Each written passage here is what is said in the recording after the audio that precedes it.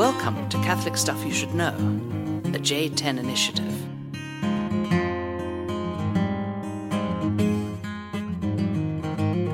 Hey, welcome to the podcast. Father John, my friend Joe. This is Catholic Stuff You Should Know. This is Boulder, Colorado. And again, angsty is the word for description. I don't know about Joe. Joe's all happy and I'm feeling great. Peaceful. I don't know what's going on. It's just, It's the freaking weekend. Maybe we're about to have me some fun. That's right. No, we decided a long time ago this was not going to be professional. These are not radio personalities that we put on. These are just who we are, and I just don't particularly like mornings. Right now, that's right. When I showed up to Boulder, John was immediately told me, I'm just in a really bad mood right now. Just in a really bad mood. So I called you. You didn't answer your phone. I figured you're off. Yeah. So here we are, and we're just excited for today. And we spent the last hour trying to set up Father Peter's equipment so we could use that, and it didn't work. So right, and that's okay. That's okay. Maybe we should do. I'm tempted to do a podcast on temperaments, but I'm also nervous about it because a number of people hate the temperaments. But it does help to understand why you never seem to be affected by anything, and I am always angry or really excited. That would be a fun podcast to do. Okay. Well, are we doing that right now? Sure. You want to do it? Yeah, let's do it. All right, fine. That's all right. We call audibles a lot. That's what I do like about it with you. You just witnessed it. That was an audible. So we'll do your topic next, the one we were going to do. All right, deal. So that'll come out next week. Temperaments. Here we go. So let's talk about this morning. Okay, so, the Greeks had this strange way of describing, I don't know what you call them. They're not really personalities. That's anachronistic, the temperaments. Again, this is not a prepared podcast, so this is all off the cuff. Completely. But how would you describe a temperament to somebody? It's like their disposition. No. Don't give me that business language. It's true, though. I mean, it's like a temperament, I don't know, how I understand it, is it's not a personality, but it's your natural reaction, how you react to things. Right. And I think I'm only going off that book, Temperament God Gave You, written by those Catholics in Virginia. Right.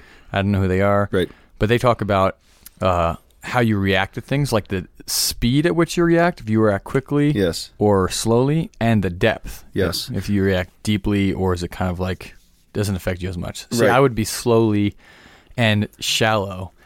Hold on. Before we break them down, I think that's good. So the temperaments were notions created by the Greeks to try and articulate how a person is disposed to respond to the stimuli of existence, right? Okay. And so the two criteria of this are how deeply you respond to things and how quickly, right? What are you doing with your hands? I'm drawing out the graph. Yeah, he's gesticulating. Remember, I'm angsty. Don't cross me this morning. Right. So if you have two, a vertical axis and a horizontal axis. That's what horizontal axis. Okay, so so let's say let's do the horizontal axis. Okay, so above the horizontal axis on the top part of it, would be the words. Would be the words? Well, quickly. I was going to say, I guess so. Yeah, you react quickly, and below it would be slowly. Yeah, that's vertical. If you can, no, that's the horizontal. Okay, horizontal. Up here is quickly, down here slowly. If you can visualize They have no idea what we're talking about. I think a lot of them have a working understanding of the temperaments, but yeah, so there's that one axis, which one. Okay, and then you have the vertical axis on the left side would be deeply and shallowly. And the right side would be shallowly. Right. So you basically have four quadrants based on these two axes, right? Right. So the first quadrant, those who react quickly and deeply are called jerks. No, cholerics. That's right, cholerics. Cholerics, and it was funny. The Greeks had this. All of this was rooted in their kind of bodily fluids, right? Bodily fluids. Yeah. Cholera. So cholerics are the classic people who wake up angsty because things didn't go to plan today. Don't try to justify your bad mood. Okay, I am a choleric, okay? I am a choleric. Everybody has a primary and a secondary disposition, a primary and secondary temperament. And so I react quickly and deeply to things all the time, right? So I just kind of explode on somebody, and then 5 minutes later, it's like, okay, I feel a lot better.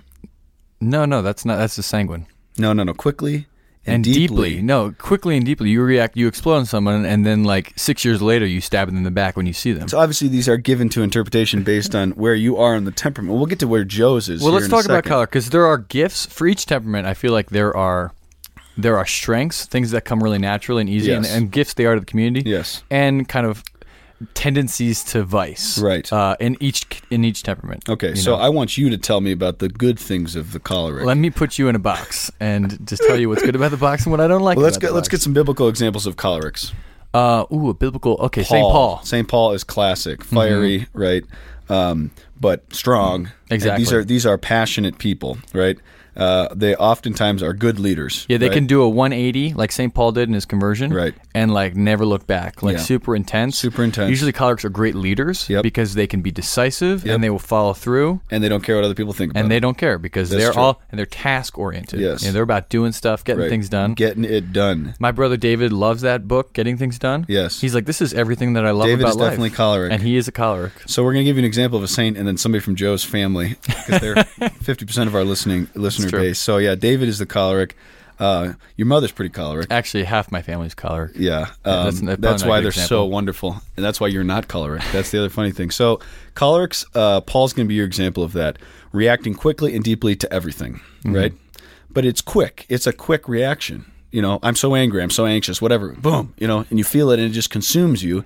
But it doesn't last long with cholerics. Let me speak from my experience here instead of you imposing this on me. Well, you're sanguine choleric, though. Yeah. So you're muddying the waters here. Okay, so we want to move to the next one. All right, sure. So that's the choleric. That's the first one. The second. Oh yeah, usually people don't like cholerics. If they don't like them, it's because they tend to run over people. They're and intimidated. Their feelings. They're intimidated by us. they're intimidated by you, and you are intimidating. But that's kind of the weakness. But that doesn't mean virtue kind of makes up for this. I think the more virtuous this person becomes, the more closer, right? The more that they can manifest. They can look like a choleric when it's good to be choleric, or look like a sanguine, or look like a phlegmatic or melancholic. They can manifest the positives of all of the temperaments, even though their natural disposition is maybe just one. And that's the fundamental critique against the temperaments. When people say, don't put me in that box, which is usually melancholics, but we'll talk about that in a second. It's basically because is this inhibiting my growth in virtue, right? Right. Like I'm still called to not be so impatient all the time because I naturally tend that way, right? Mm-hmm. So for the cholerics, they're going to have natural gifts of kind of leadership, and they're going to move things forward. They're going to be passionate, but their temptation is going to be impatience, rash judgment, running over people. It's going to happen. Mm-hmm. And so you got to be aware of that, and I got to counter that. I got to pray for that, for these kind of the growth and virtues around that. Mm-hmm. Okay? Yeah, that makes sense. And just like cholerics can tend to dominate conversations, as you would know from this podcast, or subjects, like we're only talking about cholerics when we haven't talked about anything else. Right, like when yet. you started, you have your typed up notes for your topic, and then I say, no, we're going to talk about temperaments. Choleric. That's right. It's choleric. It's all right, though. It's great. But as I always say, if it weren't for cholerics, everybody would be living in caves. We have built civilization. Let's be honest, right? Yeah. How many Roman emperors were like, oh, melancholics or something? And again, you don't know what these are. We'll get to them. But cholerics are, we lead civilization. We also destroy it. Napoleon. That's right. It's true. So, okay, so what else? Could we do, melancholics then, since we keep bashing them? Okay, so melancholics. Neither John nor I are melancholic at all. But we have a lot of melancholic friends. That's true. Nathan Goebel has some melancholic in him. No, he doesn't. Oh, yes. Okay, so melancholic is... they react deeply, but slowly. So it's a delayed reaction. Exactly. So a melancholic might, I don't know, get, something. Somebody might do something in their life. Their friend could do something to slight them, or to a choleric, like John, can be a total jerk to Father Brian Larkin. Father Brian Larkin, who's a melancholic, won't react at all and won't even realize he's upset. And then he'll go home and then be at home for a week and then realize, man, I'm really angry at John for this one thing that he said or did. And then 5 years ago. 5 years ago, and then he'll come back to John and he might not even be direct and confrontational, but he'll just be, I guarantee he won't be direct in this particular case. But he'll be upset. It's funny. A lot of my closest friends are melancholic because there is a complementarity, but there's also a lot of frustrations. Mm-hmm. For a choleric to deal with a melancholic, it's just like the way that they process things is very deeply. But it's important to recognize first off the good in melancholy, right? And Father Brian doesn't listen to this podcast, so we don't have to worry about it. But there actually is a lot of good John, in melancholy. there's so much good in melancholics. Give me some of them. They brood, they complain, they pout. No, I'm just joking. So they do that. But the other thing that is good is melancholics are often the poets. They really are. Mm-hmm. They're the kind of the intuitive, they're the people you want to go to when things get rough because, they kind of wake up and, well, I guess it could be worse, but, they are sensitive and patient and loving in a way that cholerics are not. They can be deeply in touch with their emotions. Right. And the drawback is that they can like go into their cave and despair in their like self whatever. Yeah. But they can also really be tapped into like the spiritual life. Like one of our good friends, Father Brady Wagner. Yes. Incredibly spiritual man. Yes. Incredibly melancholic. Incredibly. He'll like see a butterfly and puts like Father be moved Brian to tears. to shame. Exactly. I once imitated him in a skit, and my line was, I was just sitting there, my arms crossed, and they said, "What's wrong with you?" This was in front of the whole seminary, and I said, "Today I saw this butterfly, and I realized I'm such a sinner." And then he starts crying, and that was kind of our imitation of Father Brady. Now he doesn't do that very often, but there is this sense they're profoundly in touch with. They live a very deep emotional life. Now, the temptation for them is introspective collapse, right? So you just, you watch and I watch this, it's like sometimes as a choleric, I feel like I detonate. I press this button and it's just like, it's like watching a building implode in the poor melancholics, but it happens over a set of weeks or years or something like that. But it's true. A lot of the great poets, great musicians, artists are melancholics. Like it's coming out of this like depth of experience that, us sanguines and cholerics don't even tap into half the time. And I think that the melancholic needs to pray for courage, right? Courage fundamentally to deal with their, because remember, courage deals with their irascible appetites. And sometimes they give into despair or there's, you know what I mean? Whatever it might be, they feel things so deeply that they need courage to actually kind of overcome the intensity of their feelings and the intensity of things that are going on. So, have you heard of the animals associated with the temperaments? No. Really? Well, the Winnie the Pooh thing? Or No. Okay. So apparently, like, there's like an animal for each one. This is helpful for some people, but like for a choleric, what do you think the animal would be? A grizzly bear. A lion. Okay. So leader, king of the jungle, also will tear other things to pieces. Yes. So for the melancholic, the animal is a golden retriever. I was going to... Okay. Because golden retrievers, because... For melancholic? Yeah, and the reason is because golden retrievers are incredibly loyal. And like, if you, anybody who has a golden retriever or a lab or whatever, will experience them as like super affectionate. Right. They're incredibly loyal. And they can be, if you yell at your dog for something, it'll like put its tail between its legs and walk around all sad. Right. Like there's just kind of this like soft heart that's so impressionable. And will receive everything you do and like kind of take it and either be really happy when they're happy or like really sad when they're sad. Right. That's a good, okay, I can see that. Okay. And I do agree, the great gift of melancholics is their loyalty. They're intensely loyal. Mm-hmm. There is a sense of that. And I think that's why they make such good friends. Yeah, that's true. They stand by you. And as a choleric, it's good to have an army of melancholics. And they can really... At your disposal, I was going to say. Yeah, right, at your disposal. And they can be really hurt when other people aren't loyal because they value friendship so deeply. They might not have a lot of friends, but the friends they have, they'll be incredible friends to them. Yeah, this is the person at the party. They're locked in with like two people in the corner talking, going deep. That's while right. the choleric is organized the party, and then now we move to the sanguine. And you're telling the DJ what music to play. Exactly. Well, yeah, exactly. And now we move to the sanguine. Oh, the sanguine. Everybody loves the sanguine. So the next quadrant is the person who reacts quickly, but not deeply. So shallow. Mm-hmm. Just shallow. They don't feel things particularly. Everything's just fun all the time. Yeah, the classic example I feel like of sanguines are like, I always imagine like, you've been to Rome. You were just in Rome a few months ago. Like a fender bender or something like that in the streets of Rome, and two Italians get out and they're like yelling at each other, and then like 10 minutes later they're like having a cafe, exactly. And just kind of laughing. They explode. An Italian family will be like really out there and talking loud, and everybody's talking over each other. They can get angry and they can be happy and laughing. It's like everything's just all these emotions that are nothing's felt really deeply. They can say things that they don't really mean all the time. Affect anybody. And nobody should take them too seriously, except for the melancholic. So sanguines are great. Yeah, right. Sanguines are awesome though because they're great with people. Like I want to have. Joe is sanguine. I'm sanguine phlegmatic. John is sanguine choleric. So we both are primarily sanguine. Sanguines are incredibly relational. They love friends. They love parties. They're great receptionists. They are the party person. Like this is the center of the party. Mm-hmm. But they're also insanely vain. They are. They love. It's all about me. It is. I'm a sanguine. I can say that. I'm sorry if you're sanguine, but like, it's all about like, look how awesome and popular I am. You know, because everybody loves me. I don't know. That's please. That's sanguines to the max.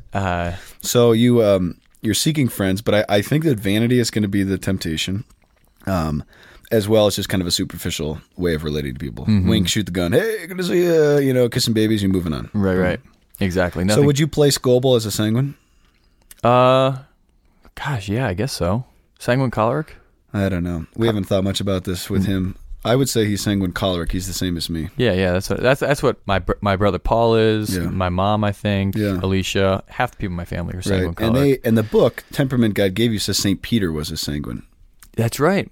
So St. Peter. So he was the one. St. Peter, he's kind of like, you know, hanging out with all the guys, and then all of a sudden Christ is in the house of Caiaphas, and he's at the, you know, and he's like, hey, no, I don't know him. It's cool. I'm just kind of hanging out at the party here. He's like, you know? oh, you're the Messiah, the Son of God. And then he's like, Jesus is yelling at him the next minute. Yeah. So they react quickly, but not deeply. There's something really nice about sanguines, though, in that it's very kind of, it's pretty even keel. Melancholics and cholerics are just like, you know, extremes. Totally extremes all the time. But sanguines don't. They're pretty forgiving. You know, they don't hold on to things. They don't hold on to grudges. But the downside of that too, because they things affect them shallowly.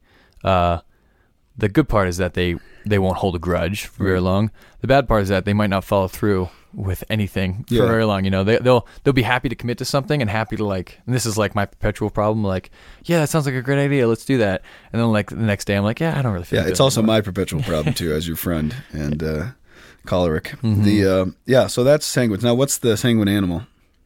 Oh, I think it's an otter. An otter. You think about an otter like looking this way and that, like doing all sorts of stuff, always like active, but like never kind of like a attention span of a 2-year-old, I guess. Right, you know. Right. And the virtue that the sanguine would have to cultivate, what do you think that would be? To cultivate? Yeah. Perseverance. Yeah, I think so too.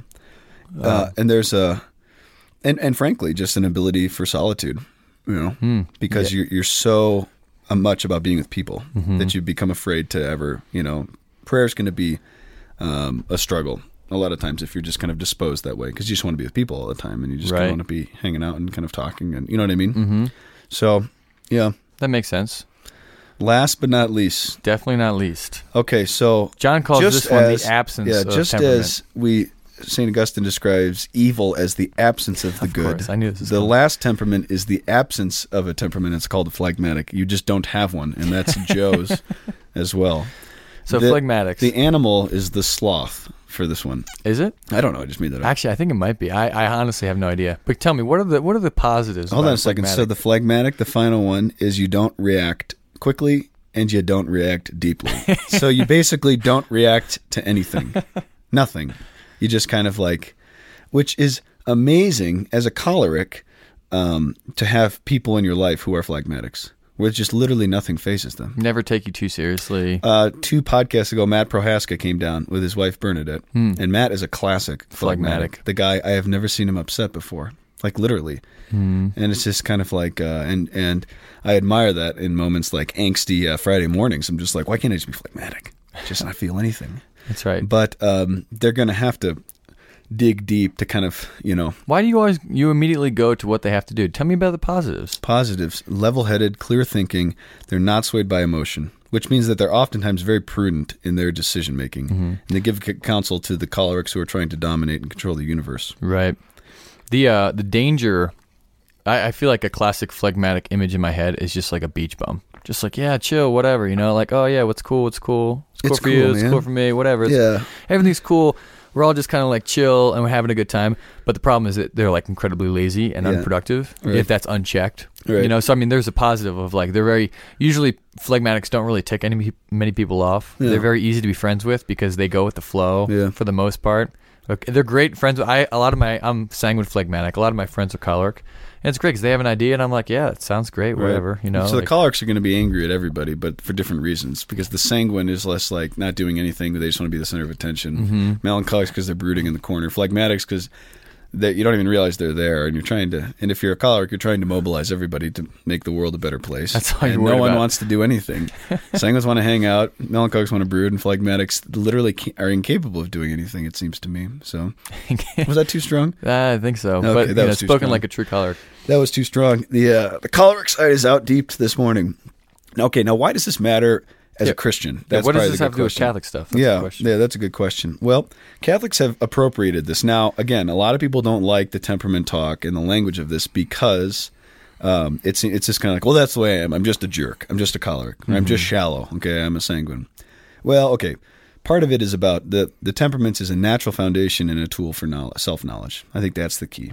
But it calls you, like you said, to move towards the center, right? And friendship, I find it very, very helpful in friendship. Like you look at the companions, like the group of guys that we're a part of, our kind of brotherhood of priests and seminarians. And there's about 15 of us now. And you got Father Matt Book and myself, pretty intense choleric side. You got a couple of sanguines in there, you got a couple of melancholics, a couple of phlegmatics, but learning to work and live as a community. It demands this kind of sense of like, okay, something's really, really important to me right now because I feel everything deeply as a sanguine choleric. But Father Brian it's not gonna affect him. And I'm gonna say, isn't this amazing? Is this important? And he's just like, yeah, whatever. But then 2 weeks later, it'll hit him, right? Because it's not always just negative. It'll hit him, and he'll say, wow, this is really good. Right. So there's a delayed response, which will frustrate me at first.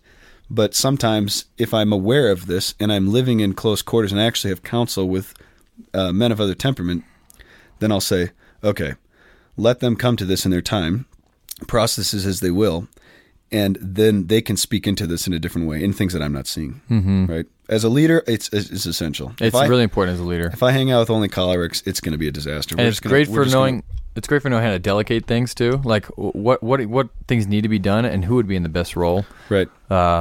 Based on their strengths and weaknesses. Like phlegmatics, John, I'll have you know, are actually really good at doing things that take like a long time. Like they're great. Like I loved puzzles when I was a kid because you don't have to. You can just kind of sit there. It's chill. There's no like pressure, and you just do. You can sit. They got a lot of people will say that. I think they might talk about this in that book that Thomas Aquinas was a phlegmatic, just the kind of like I don't know how to say it. Like I guess boredom of like just studying and reading all it like and having and writing and kind of going through very methodically and thoroughly all the questions that everything he dealt with theologically, right? Just the thoroughness of it and the ease with which, like, for a choleric, you just might want to get to the exciting stuff and like talk about what's interesting to you. But for the phlegmatic, it's easier just to be methodical about a lot of stuff. And I think that's really true. Like the way that phlegmatics, the way all of them pray is going to be, so it's not just about moral growth and virtue, but it's important for you to know the way that you pray. Like you can be real flippant if you're sanguine. It's just kind of like you just kind of buzz to different things and spiritually.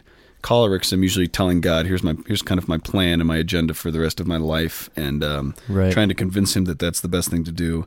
But there is something good about phlegmatics, that there's just a consistency there. There's not kind of the wildness. And so, and it's good. Go ahead. Just praying with guys. It's just a beautiful thing.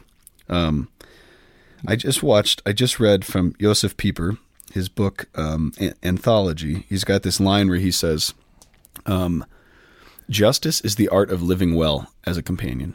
Is that interesting? Yeah. I'm going to give a conference to the guys. So, because we talked about virtues, gosh, what was that? On the emotional chastity conversation. We didn't talk about justice. But I think if we want to cultivate justice, right, and be men of justice as well as God's mercy, and we talked about that in the past as well, we have to learn the art of living well with others, because the arena of Christian holiness is in relationship. And so the cultivation of virtue is essential to that. Prayer is not something abstracted from relationship, but it's entering into that. Solitude in the Christian understanding it's even more relational because it's being immersed into the Trinitarian life. Right. It's always in the context of community, both human and divine. So there is no escaping community. And we have such a radically individualistic understanding of the spiritual life. So it's kind of like, oh, I go love people and then I go pray. It's like, no. This is the whole thing. God comes to the world and he seeks to build community, right? And he does that. And so to understand kind of these different dispositions, these different temperaments, and how they're going to dispose people, it's huge for self-knowledge. It really is. It's really important. Yeah, and I think what's really important about the temperaments, kind of a good check on them, is that our values also, like how we act, our behavior should not be totally governed by our temperament. They should be governed by our values primarily. Like, what do we care about? What's important to us? And our temperament comes into play in the equation of how we end up acting, you know? But as a sanguine phlegmatic, you know, my tendency is not to be, you know, a deeply interior or deeply productive, you know, or getting after things and persevering with tasks that are difficult or whatever. But because I care about something, or because I care about, you know, leading people in the right way, I'll do something that's outside of my comfort zone, not because that's my natural temperament, but because I really value something, and because of my values, that'll change how I behave. I just think it's just important because we can use this as an excuse, like you were saying. Oh, I'm this way, and this is just how I am, and I can't do X, Y, and Z roles because that's not how I'm made. And it's like, well, actually, like, this is just a very fundamental human element that God is actually sanctifying and using, and, you know, he's going to expand. Absolutely. Self-knowledge is the first step towards holiness. And if you're sanguine, this is a great thing when you're at parties. You just start putting people in temperaments. If they don't know what you're talking about, they love it. So yeah, right. It's true. So if you want to learn more about this, there's a book called The Temperament God Gave You. I can't remember who wrote it. It's a couple, but it's great. It's actually really helpful because they also have sections on there about parenting. Like, okay, you know, a choleric mother with a phlegmatic son, what are going to be the things to pay attention to, or vice versa, or all the different combinations, or spouses, you know, a sanguine husband with a melancholic wife. And these are the things that'll be fun. These are the things that'll be difficult. It's just helpful just to give a terrain and start to make sense of your experience if you find yourself angsty in a marriage, on a Friday morning. Angsty on a Friday morning, podcasting with someone who's a phlegmatic when you're a choleric. Anything. Exactly. So good recommendation for the book. And again, this is a fun topic. We love talking about this, as you can tell. Well, we'll see you guys next week, and any more thoughts, suggestions, insults, comments, whatever, we will take them. CatholicStuffPodcast@gmail.com.